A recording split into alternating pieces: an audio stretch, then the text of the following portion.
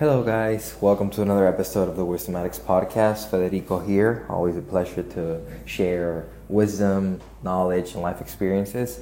And today I want to talk about character.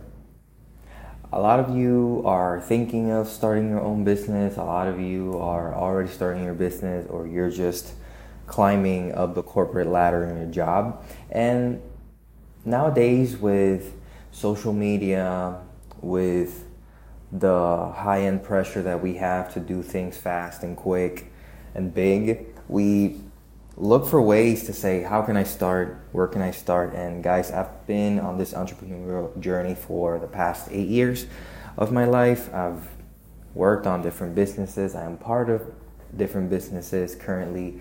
And right now I'm more in a managerial leadership position with my team in terms of growth. But a couple years ago, I was just starting. I had just recently, 5 years ago, I was fired from my last job. And when I saw myself without a job, I asked myself, what am I good at? What do I genuinely like? What do I genuinely believe that can solve a problem that I myself lived, that I know I can be of value to people?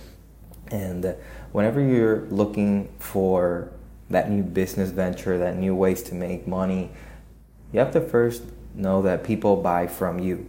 They don't buy what you do. People buy who you are and why you do it. And that all entails your character. People are not going to buy your product because it's the best. People are going to buy from you because whatever you're selling it through your values, through your morals, through your way of being and thinking. And you might think, oh, there's many ways of making money. There's copywriting, there's social media marketing, there's consulting. There's many ways to make money, and YouTube is filled with those videos. 7 ways to make money, 10 ways that you can duplicate your income. But in my own experience, I can tell you that people generally buy from you. They buy your character, they buy who you are.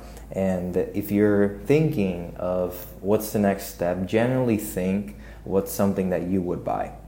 What is something that you believe that makes you different, something that you believe you're directly tackling a pain point that you know in your market, in your niche, in the people that surround you, that you can be of value. Because when you want to start a business, if you're only motivated by money, you are going to only make money. But if you're motivated by helping people, if you're motivated by generally knowing that your product and service is improving the life of those around you, then you'll find ways. I've been in many situations where money has been the main goal. And whenever I've said no at the moment, I've been like, wow, maybe I should have done that. Maybe I should have taken the opportunity. But down the road, I've seen many people start businesses that have not surpassed the 1 year bound. Not even the 1 year bound, the 3 month bound, the 6 month bound. And you have to really ask yourself, like, where do you want to go? Because entrepreneurship is not hard.